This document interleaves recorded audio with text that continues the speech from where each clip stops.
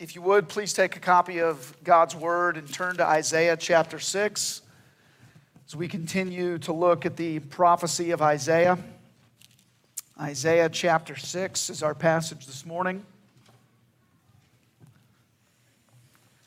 I might be wrong, it might be the shortest scripture passage so far. It's still a whole chapter, but some of the ones so far have been quite lengthy. But without further ado, hear the reading of God's holy, inerrant, and inspired word. In the year that King Uzziah died, I saw the Lord sitting upon a throne, high and lifted up, and the train of his robe filled the temple. Above him stood the seraphim. Each had 6 wings. With 2 he covered his face, and with 2 he covered his feet, and with 2 he flew. And one called to another and said, Holy, holy, holy is the Lord of hosts. The whole earth is full of his glory. And the foundations of the thresholds shook at the voice of him who called, and the house was filled with smoke. And I said, Woe is me, for I am lost. For I am a man of unclean lips, and I dwell in the midst of a people of unclean lips. For my eyes have seen the King, the Lord of hosts. Then one of the seraphim flew to me, having in his hand a burning coal that he had taken with tongs from the altar, and he touched my mouth and said, Behold, this has touched your lips. Your guilt is taken away, and your sin atoned for. And I heard the voice of the Lord saying, Whom shall I send, and who will go for us? Then I said, Here I am, send me. And he said, Go and say to this people, Keep on hearing, but do not understand. Keep on seeing, but do not perceive. Make the heart of this people dull and their eyes heavy, and blind their eyes, lest they see with their eyes, and hear with their ears, and understand with their hearts, and turn and be healed. Then I said, How long, O Lord? And he said, Until cities lie waste without inhabitant, and houses without people, and the land is a desolate waste. And the Lord removes people far away, and the forsaken places are many in the midst of the land. And though a tenth remain in it, it will be burned again, like a terebinth or an oak, whose stump remains when it is felled. The holy seed is its stump. Thus ends the reading of God's word. Grass withers, the flower fades. The word of our God stands forever. Let's ask his blessing as we consider his word. Let us pray. Oh God, you are good, and you are awesome, and you are holy. We pray that you would help us to behold all of that this morning. Behold all of your holiness, all of our unholiness, but also behold all of your goodness and grace and mercy to sinners such as us who desperately need you every hour. We ask all this in Jesus' name. Amen. What did Isaiah need most before he began his life's work? Before he began to pastor a church, even a country, that God compared to Sodom and Gomorrah, a very wicked city. And what do you need most? What do you need to meet your most daunting challenges today? You might think of 1,000 things that you think you need, that you do need. Maybe you need one thing more than all the others. Maybe you need to see the Lord high and lifted up. I preached this passage, maybe a few of you remember. It was a lifetime ago in December 2019. It seems like about 10 years ago. It's part of an Isaiah for Advent series, but it's not Christmas time this week, I said. So I've been preparing really for 2 weeks. I retranslated my Hebrew text. I reread the same 3 commentaries from 2019. I read 3 new ones. I ultimately decided to keep my outline from 2019 and a good bit of the content because I decided that what we needed in 2019 is what we need in 2021. And Isaiah 6 shows us those kinds of things. Isaiah 6 shows us, amongst other things, why you need a Savior. It shows you the breathtaking, face-melting holiness of God. It shows you what it's like to stand before a holy God on your own without the blood of Christ covering over your sins. Alec Moitier said, It is a deadly thing for a sinner to be found in the presence of the Holy One. That may not be what you woke up wanting to hear, But if you and I are going to understand the good news of Isaiah, which means the Lord saves, then we have to understand this story. We have to understand what we are saved from. We need that. If we're going to be servants of Christ, bringing His good news, bearing the rejection He promises, much like Isaiah did, we need to see God's holiness so we can appreciate God's mercy. As someone said, the more we know of God, the more unreservedly we will trust Him. So what did Isaiah see? And what should you see this morning? First, he saw the fullness of God's glory. The fullness of God's glory in verses 1 through 4.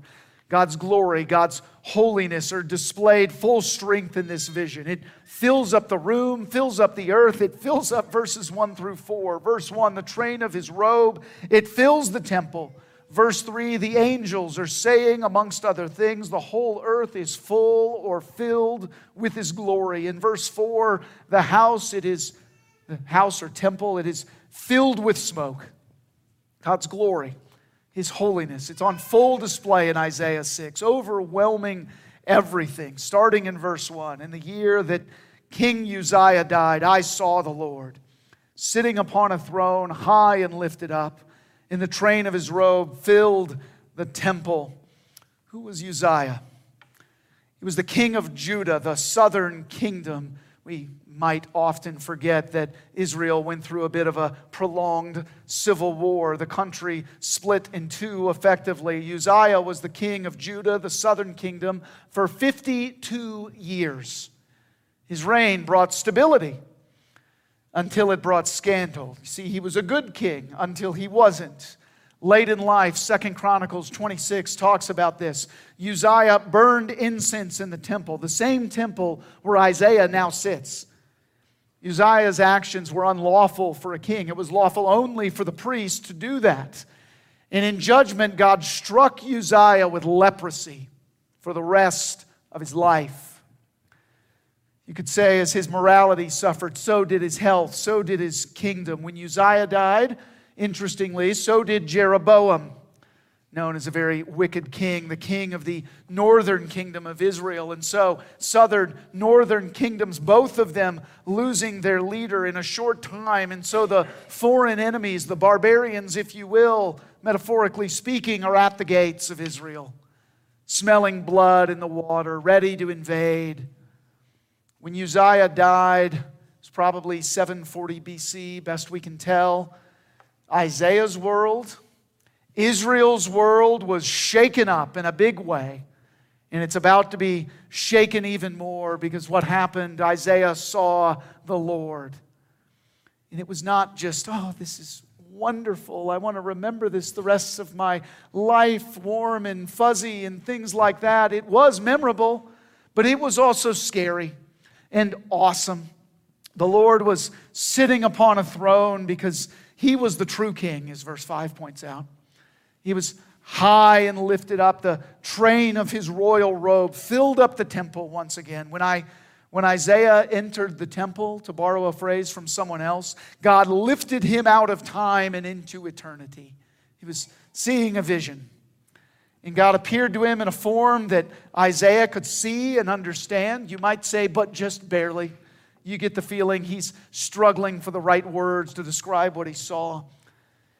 The Lord is, again, He's wearing this kingly robe, this huge one. It reflects the fullness of God's glory. You also see that in verse 2. Above Him stood the seraphim. Each had 6 wings. With 2 He covered His face, and with 2 He covered His feet, and with 2 He flew. Interestingly, Isaiah might have coined the name seraphim. It means literally the burning ones. Fiery angels who are only seen in this passage. They are sinless angels. Angels are sinless except for those who are fallen, those demons who are fallen. They are sinless angels, and yet they who are sinless will not dare to look at God. One person says there are things about God that He keeps to himself. As one of the reflection questions in the bulletin points out, we can know God. We can know him reliably, but we cannot know him in his fullness, not completely. We are finite beings who serve an infinite God. There are things about God that he keeps to himself. It says with 2 wings they covered their faces. 2 wings they cover their feet. Maybe that's because they intend to follow God's path and not their own. With 2 wings they fly, ready to do whatever he asks him, ready to go at a moment's notice if he would just say, "Whom shall I send?" Ready to do whatever he asked, and they're constantly, excitedly proclaiming God's glory in verse 3. One called to another and said, "Holy, holy, holy is the Lord of hosts. The whole earth is full of his glory." Holy, holy, holy. It's the only attribute of God in Scripture that gets this triple treatment, this threefold repetition there. It is meant to magnify his holiness. It's like using bold print, underlining, and highlighter. You know, when you're writing on stone tablets or papyrus or whatever it might be, you can't just change the font and make it bigger. Holy, holy, holy is the Lord of hosts. Lord is in all caps or small caps in your Bibles. It looks a little funny. It reflects the covenant name of Yahweh or Jehovah, depending on how you translate it, how you pronounce the J or the Y there. But it was a name that was revealed to Moses back in Exodus 3, a name so holy that the Hebrews used to find creative ways to avoid saying it. This is the God who is who he is, as he said to Moses. He is self-existent. He is dependent upon no one. He is the God who promised his people, starting with Moses, that he would be all that his people needed him to be. And by the way, that's still true today. He will still be all that his people need him to be for as long as they need him to be that, which is, forever. And he's the Lord of hosts. You might say, what does that mean? He is the host, the hostess. What's going on there? No, the host, the armies. It's an old way to say this. He is Lord Sabaoth, as a mighty fortress says. He's the commander of the angel armies. Powerful enough to shake the earth. Holy enough to frighten everyone, including the angels. He is wholly other. He is separate from us, he is pure, and he is good, and somehow he is more holy than the sinless angels. Verse 4, the foundations of the thresholds shook at the voice of him who called, and the house was filled with smoke.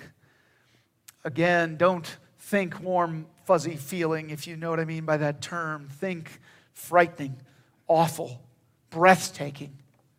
He shakes the temple, just as he once shook Mount Sinai. And he apparently speaks, but Isaiah doesn't reveal what he says. He fills the house with smoke so that Isaiah cannot see him. You imagine for a moment, but Isaiah knows he's there. Isaiah saw the fullness of God's glory in these first 4 verses. He saw God's holiness. Holy is the most common Old Testament description of God's name, more than all the runner-ups combined. I thought that was fascinating. What is his holiness? We could spend hours on it. You're welcome in advance for not trying to spend hours on it. But someone says his holiness is simply his godness in all his attributes, works, and ways. And at this point, you might be saying, okay, great, but what do I do with that? What are my 3 simple steps for how I apply this in my life? Well, I'll give you a few. They might not be what you were looking for, but first I would say you simply need to take all this in. You need to behold your God, as we sang just a few moments ago. Before asking what you need, before you try to acquire what it is you think you need to know your God. You need to know whose you are. That's the first thing. And second, as one commentator says of verse 5, Isaiah tells us how the facts of verses 1 through 4 are to be interpreted. He shows us by what happens in the rest of the story. So what should you do after you see the fullness of God's glory? Well, hopefully you respond like Isaiah. Hopefully you will see, secondly, the foulness of man's sin. The foulness of man's sin in verse 5. How does the holy prophet, how does he respond? Well, verse 5. And I said, woe is me, for I am lost, for I am a man of unclean lips, and I dwell in the midst of a people of unclean lips. For my eyes have seen the King, the Lord of hosts. You may remember in Isaiah chapter 5, the last time we looked at Isaiah was 2 weeks ago. Isaiah 5, there were 6 woes. Woe to the people who do this and that, a strong judgment and condemnation of the nation of Israel. Well, in the Bible, things often happen in sevens. Where is woe number 7? Here. Woe is me, Isaiah says, for I am lost. Other translations say things like, I am destroyed, I am ruined, I am undone, I'm cut off, I'm doomed. Maybe even I am silent. Isaiah, the sum total of it all, he's saying, I'm a dead man. Because he sees his uncleanness. He is unclean, and that word can be used in a ritual sense. There were ritual cleansings in the Old Testament, but this is not that. Isaiah is saying, I am not morally pure. I am not right. I have seen righteousness and holiness. I have seen it very recently, and I am not that. Whatever God is, whatever words describe it, I don't come close. He was created in God's image, yes, as we all are. But Isaiah was created. He was a creation. He was not the creator. And he's getting that at this moment. In the presence of the blinding holiness and purity of his Creator, Isaiah says, I am unclean, I am ruined, I am filthy, I am foul. You know the one hymn probably, foul I to the fountain fly, wash me, Savior, or I die. The foulness of his sin, he's getting it right now. And again, he specifically says he has unclean lips. Why his lips? Why doesn't he focus on his eyes or 18 other body parts or qualities about himself? Why his lips? He's a prophet. About to be a prophet at the very least. This may be his commissioning, his calling. It may be just after that as well. It's hard to tell. And this was the moment that changed his life and his ministry forever. He's going to be a prophet, but how can he be a prophet? How can he proclaim God's word with polluted lips? Ralph Davis says, it would be like someone wanting to be an auto mechanic and having both arms amputated. It's not going to work. How can he join the angelic worship with unclean lips? His unclean lips, they're an occupational liability. They're a limitation to his worship. They're a threat to his life. He is unclean. He has unclean lips, and he's just seen the king. The king. Notice that. In the year that King Uzziah died, he saw the king of kings. The king that moves the hearts of King Uzziah and all the others any way that he wills, as Proverbs 21:1 says. Again, Isaiah is unclean, he is foul, he is ugly, and he realizes it.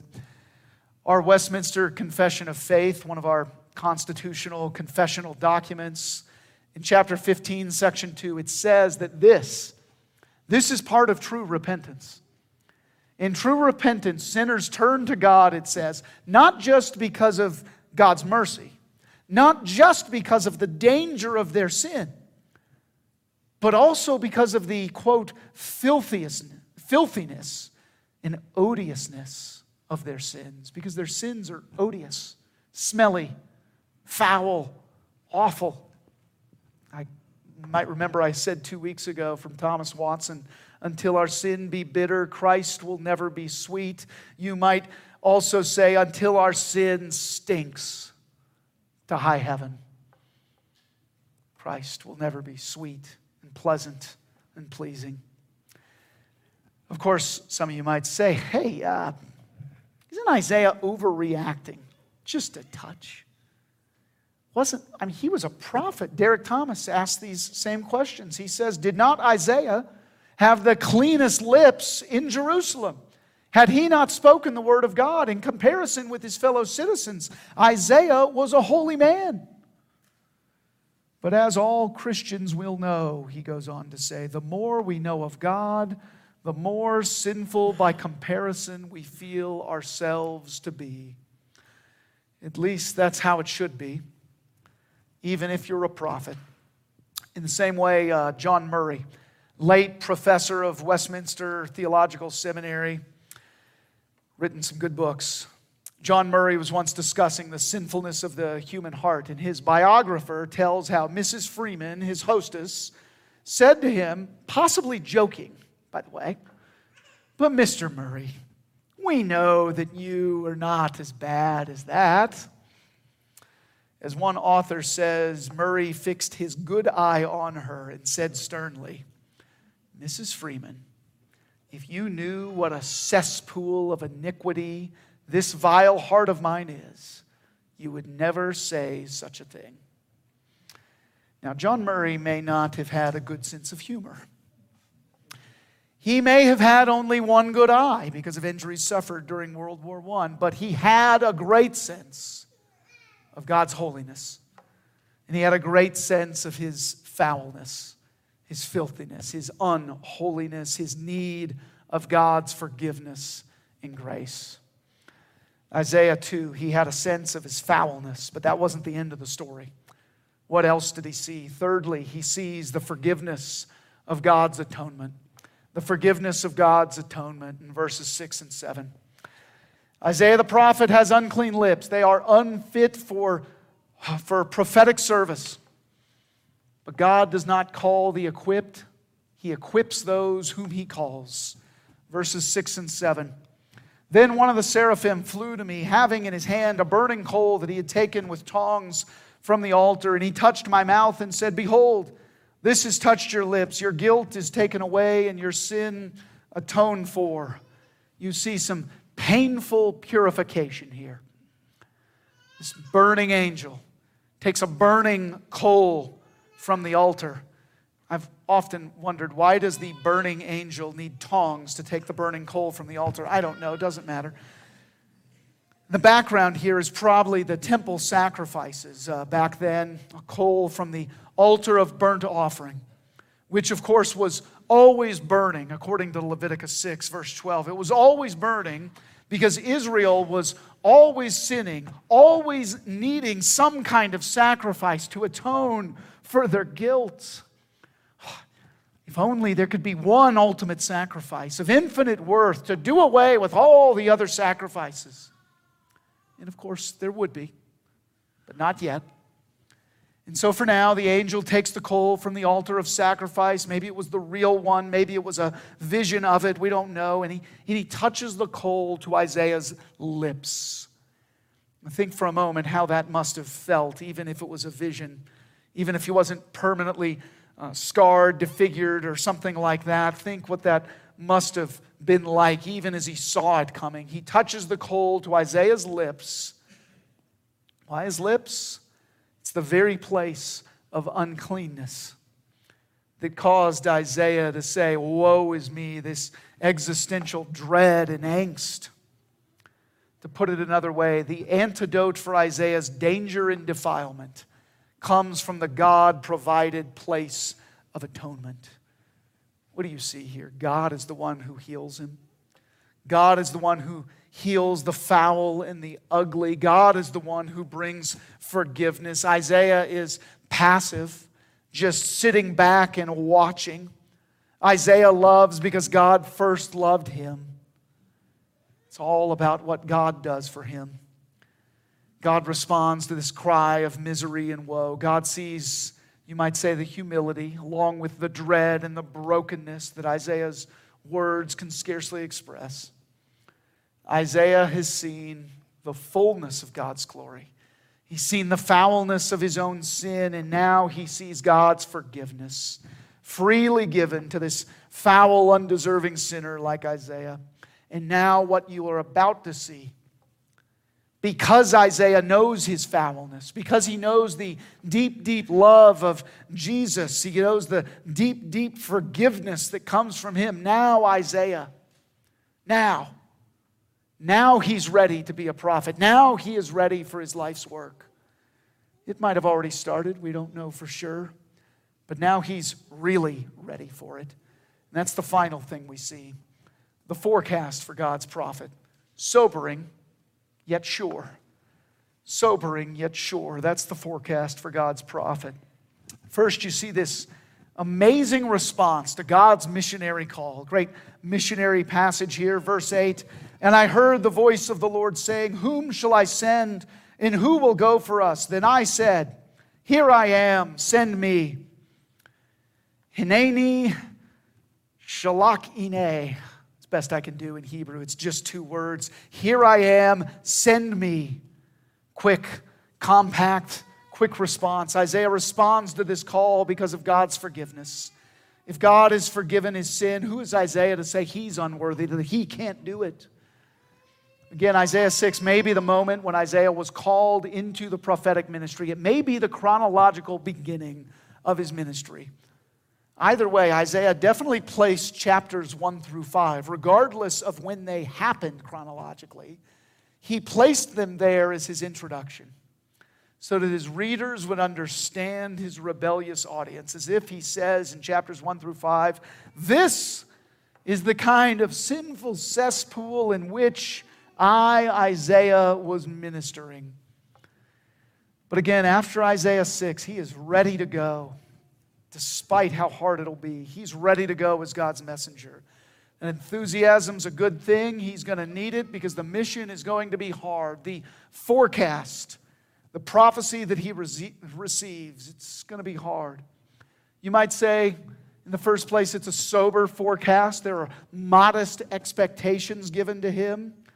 Verses 9 and 10, and he said, go and say to this people, keep on hearing, but do not understand. Keep on seeing, but do not perceive. Make the heart of this people dull, and their ears heavy, and blind their eyes, lest they see with their eyes, hear with their ears, and understand with their hearts, and turn. That word is the word for repent, and be healed. God says that they're not going to listen. Not going to get it. But keep preaching, Isaiah. Why would he say that? Well, first, because God is judging a people who have been rebellious for a long time. I know it was hard to read through them, but see chapters 1 through 5 if you don't understand. And second, God is simply preparing Isaiah in a good way, a gracious way, for what to expect.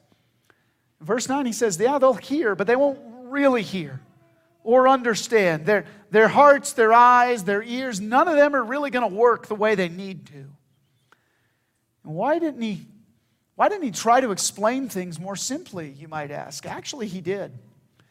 One commentator says, if you look at Isaiah 28, verses 9 and 10, you will realize, in his words, Isaiah taught with such simplicity and clarity that the sophisticates of his day, in other words, the critics that were too smart for God's word, they scorned Isaiah as fit only to conduct a kindergarten.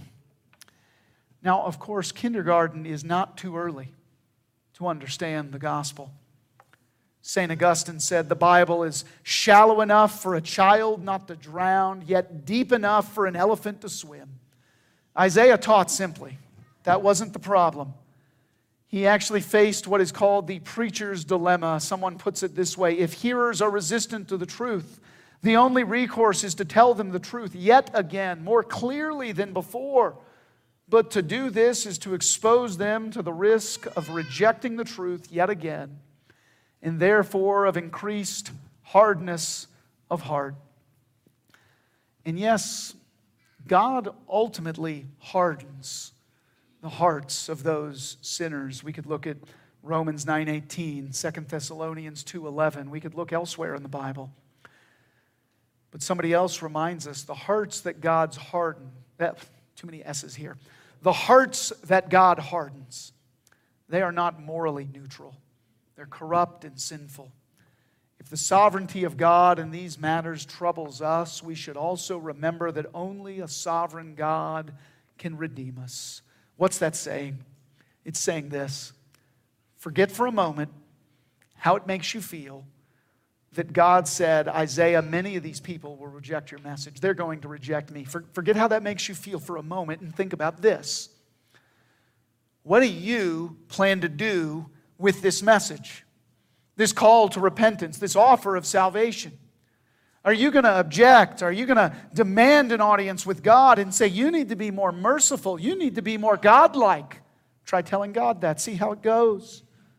Or will you respond and say, woe is me. Lord, have mercy on me, a sinner. Which one of those will you choose to do? There's only one God, and you're not Him. I'm not either. There's only one God, and we are not worthy to stand in His holy presence. But by the blood of Christ, the atonement that God offers, that God provides, we can be made worthy. Don't you want the mercy that He offers? Don't you want to tell others about the mercy that He offers? Because destruction will come one day for those who don't repent. Destruction was coming to Israel. We'll talk plenty about the history behind all this in weeks to come. God's people had mostly not listened to His word, and so for the most part, they would be destroyed or sent into exile. And so Isaiah asked God a question as this bad news was on the horizon. How long? How long is it going to be this bad? God's answer in verses 11 through 13. First, Isaiah says, how long, O Lord? And He said, until cities lie waste without inhabitant, houses without people, and the land is a desolate waste, and the Lord removes people far away. And the forsaken places are many in the midst of the land, and though a tenth remain in it, it will be burned again, like a terebinth, a tree, or an oak whose stump remains when it is felled. The holy seed is its stump. What's the answer? Oh, it's going to be really bad. Cities and houses destroyed, people removed or exiled, and when it looks bad, it'll get worse, like a stump that gets burned and only gets burned again. But He says a tenth will remain. Literally a tenth, I don't know, because I don't think we have a census from 740 BC. The point is, the holy seed would remain. The holy seed, the holy offspring, the remnant. The burned out stump of a once glorious tree. God says, I won't completely cut you off. In that stump of a tree that looks so forsaken, oh, it will grow again one day. Just look at Isaiah chapter 11.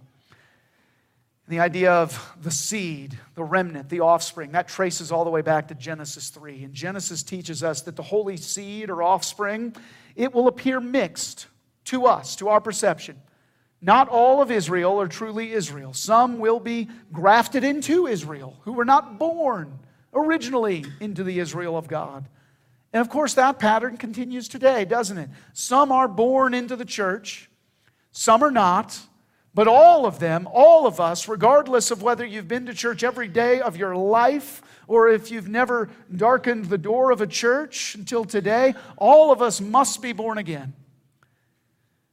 But God gives us He graciously gives sober expectations about our evangelism here, so that we might not be discouraged when people reject the message, so that we might keep asking, seeking, and knocking for God to help us to win souls. It's actually Him who wins them. I think we know that. And also, it's true, this was a timely message for a specific prophet, for a specific rebellious generation who were about to go into exile. All that's true. But years later, Jesus had similar words for His 12. John 15, verses 18 and 19. If the world hates you, know that it has hated me before it hated you. If you were of the world would love you as its own, but because you were not of the world, but I chose you out of the world, therefore the world hates you. In just a few verses later, He says, go and witness, testify about me anyway. Verse 27, You also will bear witness because you have been with me from the beginning. It's sobering. John 15, Isaiah 6, both of them sobering. But there will be, he says, a stump, a remnant, a people who remain faithful to God's word as the world around them rejects God's word. Again, the forecast is sobering, but it's also sure. God's sheep will hear his voice. And both of those things are still true today. Later in Isaiah, he says, chapter 55, verse 10, "For as the rain and the snow come down from heaven, and do not return there, but water the earth, making it bring forth and sprout, giving seed to the sower and bread to the eater, so shall my word be that goes out from my mouth. It shall not return to me empty, but it shall accomplish that which I purpose, and shall succeed in the thing for which I sent it." God's word, it's accomplished his purpose in Isaiah. It showed him the fullness of God's glory and holiness, the foulness of Isaiah's soul, the depths of God's forgiveness. All that prepared him for this forecast, the sobering, sure forecast. Winter was coming, but Isaiah was ready for the good news, ready for the harvest whenever God decided to send it. Friends, winter is coming. But by God's grace, you'll be ready for it. I said those last two sentences back in December 2019. They were my closing lines. I had no idea what was coming. I was not a prophet, not intentionally. I had no idea what was coming in 2020. Was I ready? Were you ready? Maybe we should ask different questions. Are you still here? Are you still holding on by God's grace?